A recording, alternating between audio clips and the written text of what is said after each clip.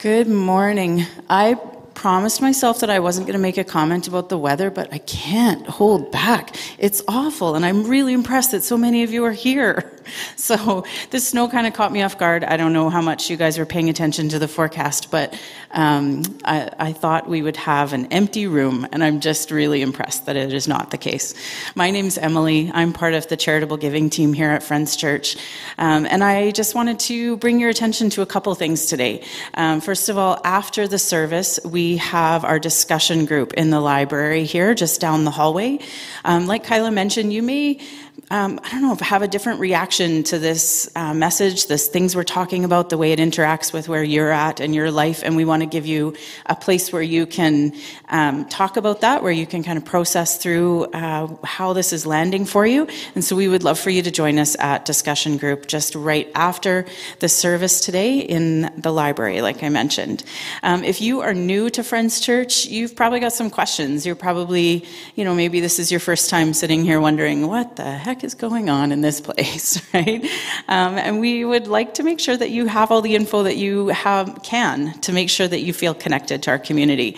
We do have a weekly newsletter that we email out, and we would love for you to be in on that communication so that you can know what's going on, what's coming up, all the different things that we're offering. If you go to see the welcome table just in the foyer afterwards, we will have somebody there to help you sign up for that newsletter and kind of get in the loop. The last thing that I want to mention is just a big thank you.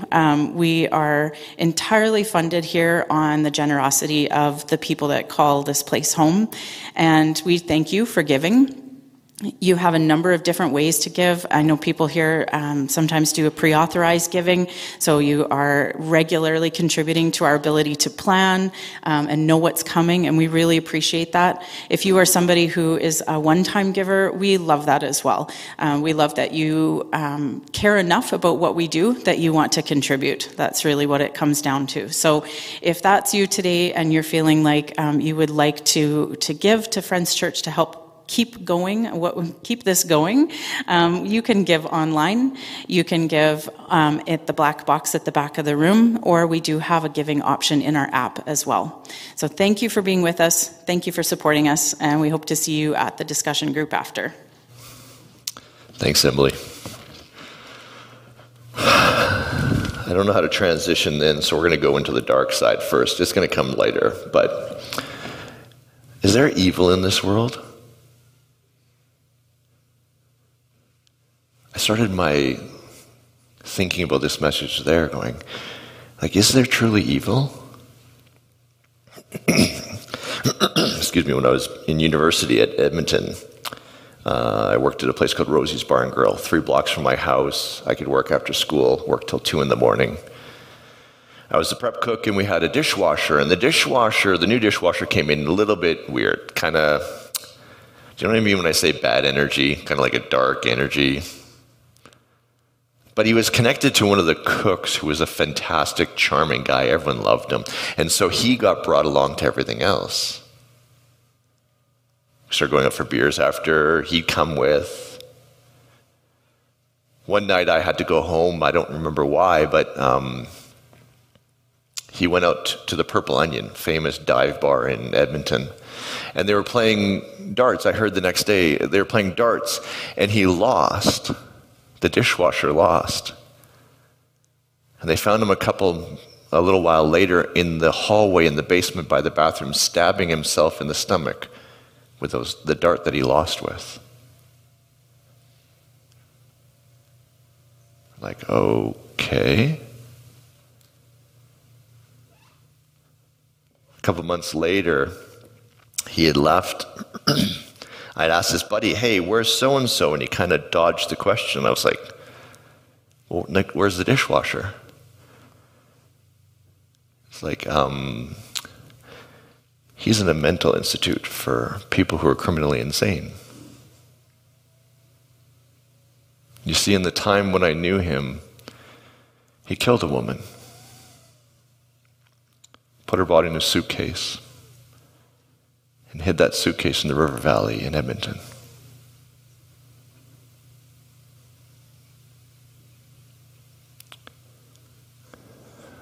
I can just feel that. I went online to search to see if I had all the details right in my head. So I searched Edmonton suitcase murder. I read for an hour different murders that were connected to a suitcase in Edmonton. I never got to the story of the guy I used to work with. Is there evil in this world? I don't often say many things in an absolute way, but I feel like I can say it this way. There is evil in this world. And we've been struggling with evil for as long as we have writing. Let me take a step back from that horrible story. We'll come back, but it won't be quite as dark. There's this story that people use to analyze this conception of evil. It's not much brighter. It's called the drowning child story. The story goes like this. It's not a real story, so don't feel there's no connection to anything real.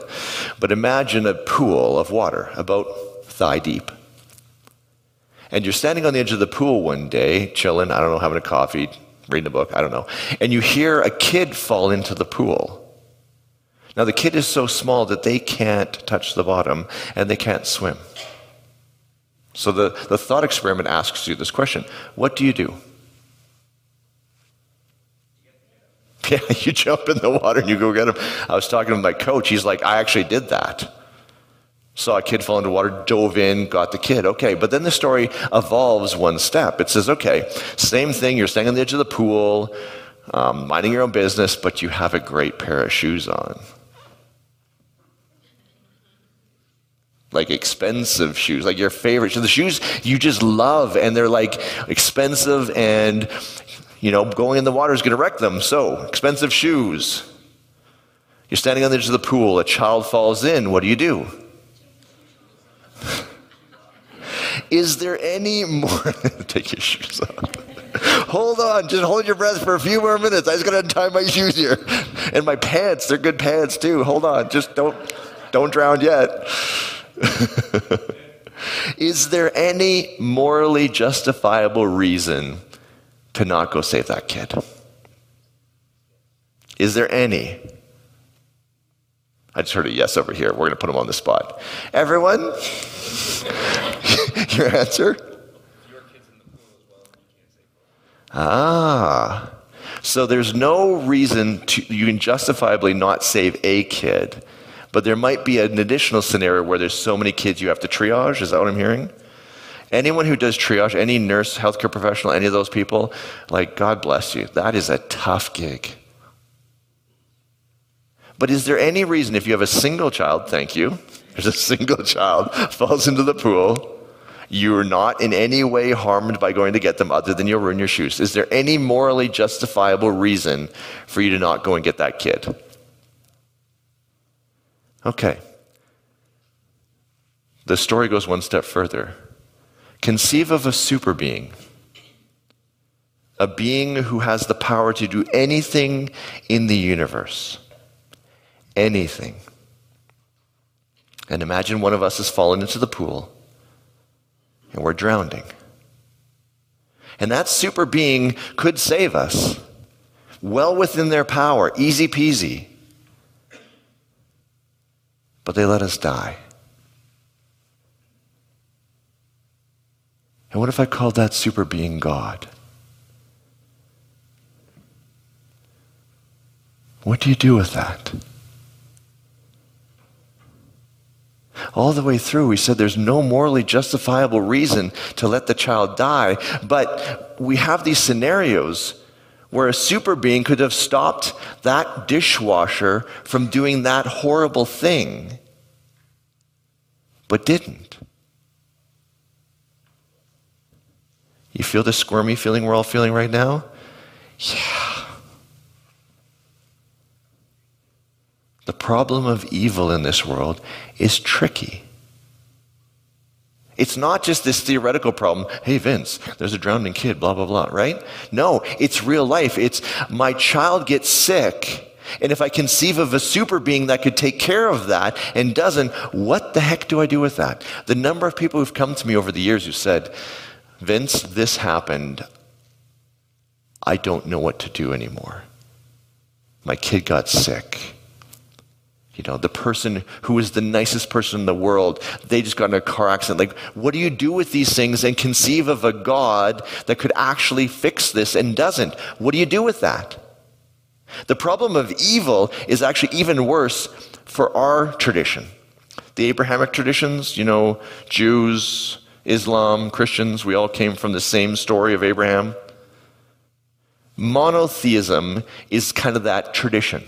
Mono being one, theism, God, one God. You see, in monotheism, it's really tricky.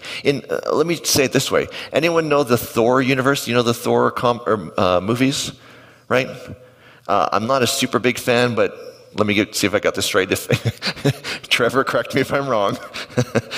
There's this kind of divine realm where these people live, and there's the main god's name is Odin, played by Anthony Hopkins. His wife is also a god, and then we have like Thor and blah, blah, blah, blah, blah, and Loki. It's called the pantheon of gods. Polytheism, more than one god. Most religions through history are polytheistic. Polytheistic religions are wicked in dealing with the problem of evil. Here's how it works. Odin, the All-Father, who could technically stop all bad things. Yeah, we'll give it that. He's sitting in his throne one day when the frost giants come and steal some very powerful thing in the basement. And then all hell ensues, right? Things go bad and blah, blah, blah. But what we find out very quickly is it's not that the frost giants showed up, it's what happens. Loki, one of the gods in the pantheon, is kind of bad. So we have mostly good gods. Odin's good, Thor's good, all these good. And then we have the bad gods. Loki, Hades, Moro, all these different gods through the different pantheons. And they're the bad ones. So when you go, why did bad things happen? It's because the bad gods are distracting Odin. Polytheism. Don't you guys want to be polytheistics now? Bad things happen. Stupid Loki. Constantly doing crap. And that's kind of how they play out the shows, right? It's like, oh, Loki, always doing bad things. But through history, that's the solution to this problem of we have a pool and there's a super being standing there watching kids drowning and doing nothing. That's the problem we have. And polytheism solves it. Monotheism, no, it doesn't work at all. And in fact, it gets even uglier. Our tradition, when they ask the question right at the beginning, where does evil come from? They tell this story. There's a guy named Job. And Job is perfect. Perfect. So perfect you want to punch him in the face perfect. That kind of perfect. He's got money, he's got family, he's got he's just everything. He does everything right. He never makes a mistake. And the story is set up this way, and it's a story, set up this way that we're looking at Job, and up in the divine realm, there's a super being with a bunch of cronies. And one of the cohort in that crony says to God, so, do you think Job would be, good if you didn't make his life so easy? That's all he says. And here's what they believe happens. Now, this is through their conception of God. Their conception of God says, that's a good question. Why don't you kill all his children, take all of his money, take everything he has, make him so sick that he's almost dying, but don't quite kill him. And so, that character goes and does that. Where does evil come from? In their conception, God. That's troubling, isn't it? Bad things happen. God did it. You get cancer. God's mad at you. Something goes wrong in your life, that's God. Anything evil, God. That suitcase murderer that I went to work with, God sent him to do that. Does anyone find that a little bit uncomfortable. I can go a little softer, Have you ever had bad things that have taught you good lessons? Right? Adversity. My dad, I grew up, he was sick a lot. I learned how to live in the moment, live every day fully, because I'm like, hey, you never know when you're going to die. I went through a divorce, taught me a ton about relationships. I still have a ton more to learn about how dysfunctional I am. That'll take me a little while yet. I learned from that, but can you conceive of a God, or do you want to conceive of a super being that caused that dishwasher to murder that woman in that way? The Holocaust, 6.5 million Jews killed by a maniac. Stalin killed more. Mao, we think, killed even more than that. Can you conceive, do you even want to conceive of a God that sits around the pool as 6.5 million Jews are drowning and does nothing? That's troubling. Our spiritual ancestors lived that way for years. If you read the earliest stories, they're scared all the time. They're constantly scared. What's going to happen? What's God going to do to us? What's going to happen? What, calamity? Who's going to take us over? Who's going to murder us? They're thinking, but for them, it's God's doing this. That's the solution for why there's evil in the world, because God brings it. And at some point, about 100 years before Jesus, we think about the evolution of all this history. About 100 years before Jesus happens, something shifts in the culture. We don't exactly know why, but we know part of it's hinged around this question of evil. And our spiritual ancestors, through maybe some other thinking, start to do this incredibly, incredibly powerful thing. And I've told you all of this to get to this piece.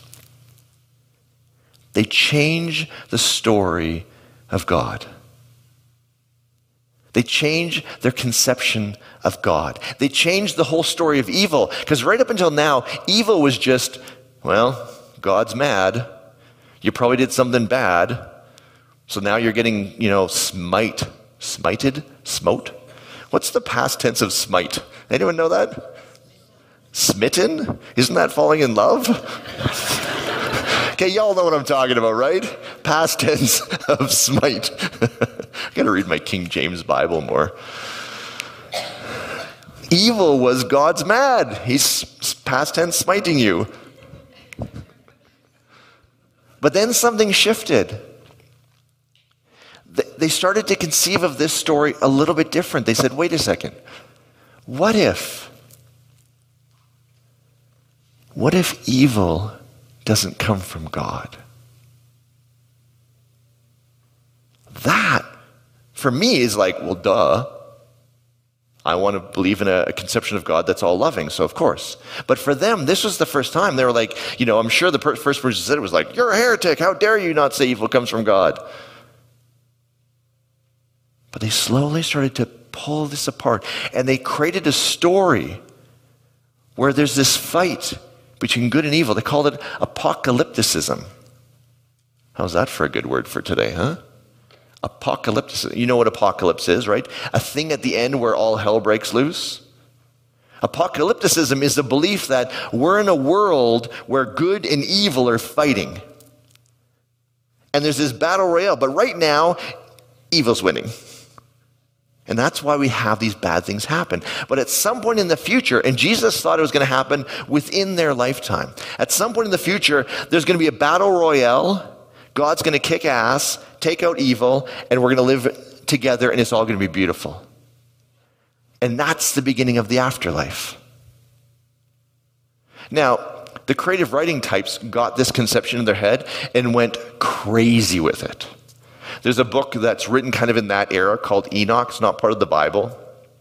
Has this whole story about angels and devils and how it's all going to work. And suddenly we have this whole thing. We call it angelology and demonology. It's all creative writing based around this idea that the reason we have evil is because there's this force that's not God,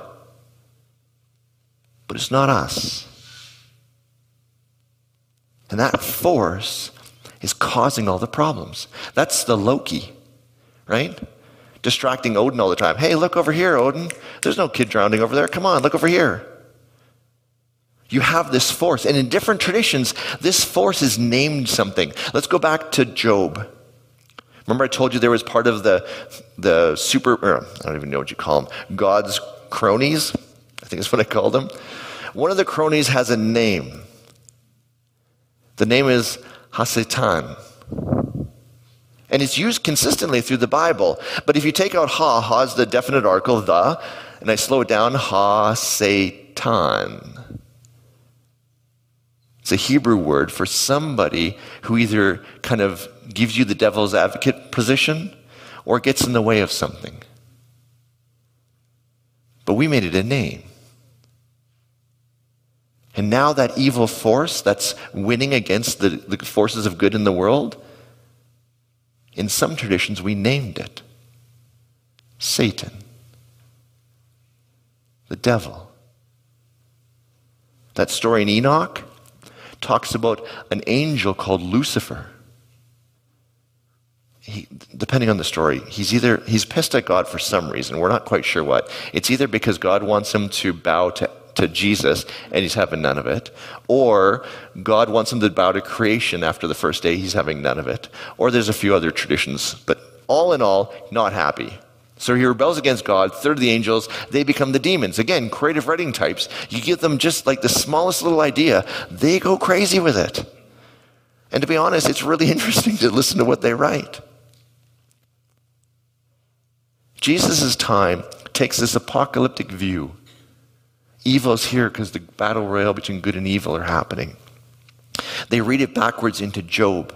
Satan. That's the devil. That's what's causing all this. They even go further back. Adam and Eve. Remember, they're in the garden. Who tempts them? The snake. Well, the snake tempts them. That sounds a lot like a Hasatani kind of thing. Devil! And they start reading things backwards. Now, here's the interesting thing. When they split evil out of God, their conception of God, even when they named it, that's where the devil and Lucifer all comes. It explained their lives. Why do we do bad things? Why are bad things in the world? Why do we get sick? Why are people mean to us? It answers all of that.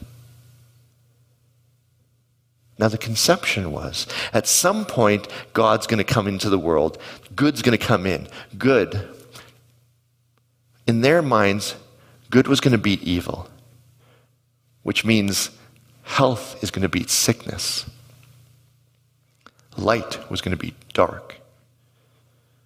And life was going to beat death. Any of you right now are looking through the New Testament stories and going, oh, wait a second. That's why there's this talk about resurrection. Death is conquered. That means it's the beginning of the end. This is going to finally flip over. We're going to get the afterlife. It's going to be good. Evil's going down. The devil is going to get thrown down. There's even a story, Revelation talks about this whole drama of the angel Michael on the side of good and the devil who's a dragon on the side of bad, and they have this battle and blah, blah, blah, blah, blah. A whole bunch of innuendo and symbolism. Long story short, evil dies, good wins. Creative writing, beautiful. Now, why does this matter to us? Now you're going, okay, I get where the devil comes from. I get where these stories come from. I get it. But frankly, who cares? And that's where I want to apply a psychological hermeneutic. Remember, you guys, I did my master's degree in hermeneutics, so you guys always have to hear that word. It's just the way it works. It means that we're going to ask psychological questions of all the stuff I just told you. We're going to ask, what does it mean to be a human through this story? Or what can we learn about being human from this story? And that's where our spiritual ancestors did something that we only learned thousands of years later. We have a name for it now. But when they did it, we didn't even know what it was. And it comes from a friend of mine. He's a self-identified addict. He had a really tough childhood. His family and him did not connect really well. And so at some point he had a coping strategy to deal with it. And at some point that coping strategy kind of went south on him. And it's no longer helping. And now he just can't stop.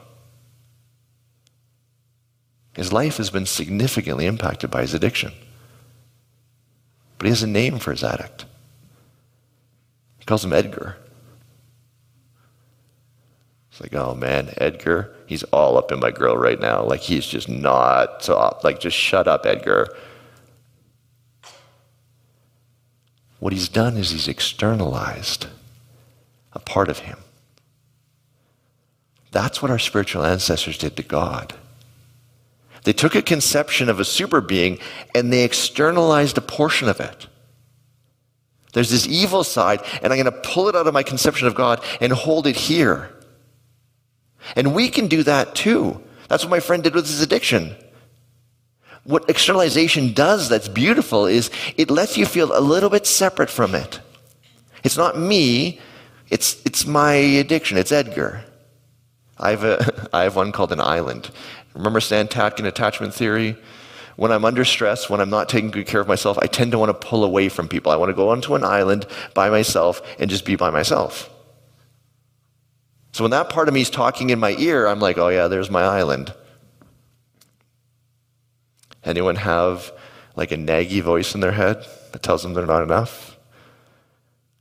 Anyone have that voice of their family or their teacher? Someone told me a story about their teacher. It was like, the guy said to the guy, you will never amount to anything. He's now a multimillionaire. I was like, did you go back and buy that teacher's house or something? Like, just be like, screw you, dude. But in his mind, that voice can either be him, I will never amount to anything. Or he can do what our spiritual ancestors did and externalize it. Oh, that's the voice of my teacher. That's the voice of my mom. That's the voice of my stress. That's the voice of the culture. That's the voice of social media. What part of you needs to be externalized today?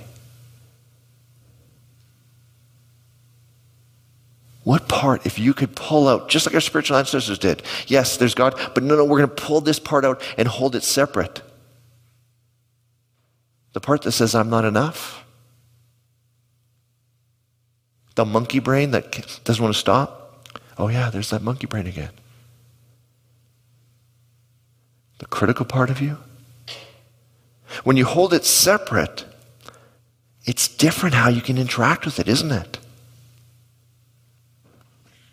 Oh, there's my island again. It's not me. It's my island. My island's like, Vince, you need to be by yourself, dude. You need to get away from people right now. And I'm like, oh yeah, I can see you freaking out. Huh. That's interesting. Do you see how separate you are? My friend with his addiction, Edgar. Edgar's over here going, you gotta do whatever your addiction is. I'll leave his addictions to him. You gotta do this thing. And meanwhile, his brain's going, wow, it's been dark the last couple days. I've been feeling a little bit down. Oh, no wonder your voice is pretty loud today. Huh. When you can externalize part of that, in the old, we would have said, the devil is talking to me. It's just an externalization. It's not me. It's separate from me. And so I can see it and interact with it. And I can actually love me while seeing this evil. Do you see the beauty of what they did? Now, normally we could just leave it there and say, the learning today is what can you externalize to connect to yourself again? To not let these influences change everything and guide you and force you to do things. No, that's separate from me. That's the voice of that teacher telling me I'll never amount to anything. No. We could leave it here and it'd be beautiful. But Friends Church is about inspiring you to make the world around you better too. As I was telling my friend, the Edgar friend, we're talking about this message. The reality is, if you're going to hang out with me before a message, at some point I'm going to find a way to sneak my message into our conversation. Yeah, my writing partners over here is going, yeah, every time. So I was talking with him and I said, hey, I got this message and it's this thing called externalization. He's like, oh, what's that? And I was like, and I don't know why I did this, but I was like, I want you to imagine your dad. I think he was just having a bad time. I said, imagine your dad. Think of all the bad crap he's done to you over the years. All the time he's missed you. All the time he's been mean to you. All the time he said stuff that's been hurtful. All that stuff. Okay, just picture him in your head. Now, I know he had a crap upbringing. Like, his mom was just brutal. I want you to just take his mom and all of his childhood, and I want you to tear it out of your dad and put it aside. And we're going to call it Edgar 2. And it was funny, I kept talking. And all of a sudden he's like, hey Vince, shut up. We're on the phone. He's like, I just need to sit with that for a minute. My dad has always been a monster to me. And just you saying that, externalizing that part of his life, I see this little boy who's just trying to do better than his mom did with him. And I can feel for him again. I can see him as a human again.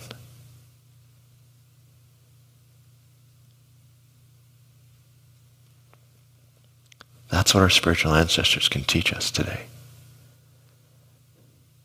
Think of the people in your life. Think of your partner. They snap at you. Use that tone. You can go with, how dare you say that to me? Or you can use this lesson, externalize it. Wait a second, what are they going through? Oh yeah, they're pretty stressed right now. What if we pulled that stress out of them? We'll give it a name. The asshole boss. Their asshole boss. Is riding them all the time. Maybe their sick father. And now what we're saying is not my partner snapped at me. No. Their sick father. And the stress is what snapped at me. And you can maintain love.